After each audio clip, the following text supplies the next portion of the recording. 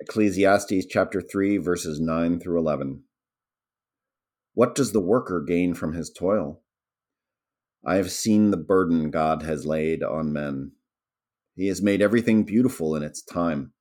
He has also set eternity in the hearts of men.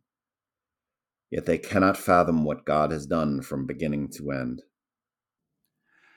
Last April, it was Easter Sunday, Resurrection Day, and I worked really hard that whole previous week on writing a sermon designed specifically for the unchurched people, or the people who maybe hadn't been to church in a very long time, or aren't believers, maybe are skeptical. Especially after 2 years of the pandemic, I knew there were going to be a lot of people in the pews who haven't heard the gospel, if ever. So I really tried to write it towards them. And we were praying, the whole team was praying for that type of person all week, that there might be revelations of Christ right here in the church. So wrote the sermon and really relied upon the Holy Spirit to do his revealing work. And what was amazing was, by the end of the day, Sunday, Easter Sunday, or Monday morning maybe, I'd gotten 7 or 8 emails from people who had brought their unchurched friend, or who talked with somebody at lunch afterward. And they all told a similar story, which was that these people believed in Christ for the first time, or understood the gospel for the first time, or took communion through tears for the first time. And I was so blown away by God's faithfulness in doing exactly what we had hoped would happen on that day. And the reason I bring that up on this particular day, June 1st, with this reading, it says, he has set eternity in the hearts of men. And it takes trust and belief in that even it might seem like, wow, I can't believe people are still coming to Christ even today. I can't believe Christianity is still growing globally even today, with all the other options out there and with all of the stuff going on in the world. I can't believe people might actually believe in Christ. Well, look what it says. He set eternity in the hearts of men. We all have something in our heart that longs for eternity.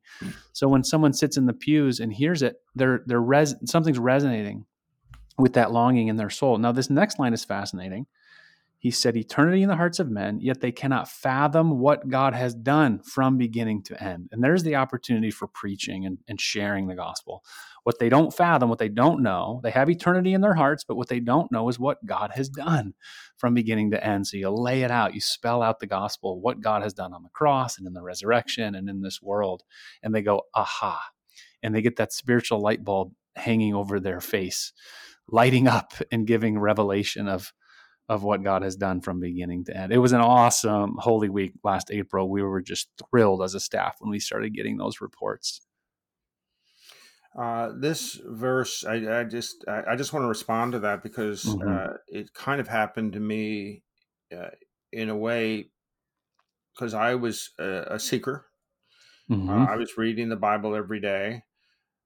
But I think my comprehension, if it was an SAT exam, I would have gotten a 400 or 500 on it rather than 800? Yeah. But then I read this, and he also set eternity in the hearts of men. Yep. And that's not exclusive. Men means all men, all women, all children, all older adults, everybody. The worst criminal in the world, the worst tyrant in the world, the greatest murderer in the world. They all have this same attribute. And the question for all of us as Christians, in the world, what ignites our understanding of our own heart, where God has set eternity, which ultimately is in the person of Jesus Christ, because that's part of who he is. He was, he is, and he will be.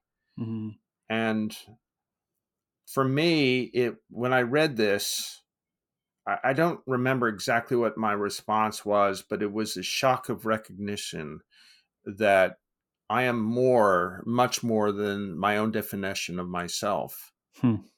It's a very important distinction because so many people like me and where I came from are stuck in something. And they can't, stuck in skepticism, in irony, in sarcasm, which is a way of pushing yourself up and pulling other people down. And I think that this verse, which I quickly memorized it, I identified where it came from, Ecclesiastes. This is one of the great words of wisdom that comes from Solomon, the son of David. And the connection to ourselves is to recognize that all of us have this embedded in our hearts. And when we awaken to the reality of it, then our hearts are open to receiving Christ. Yes.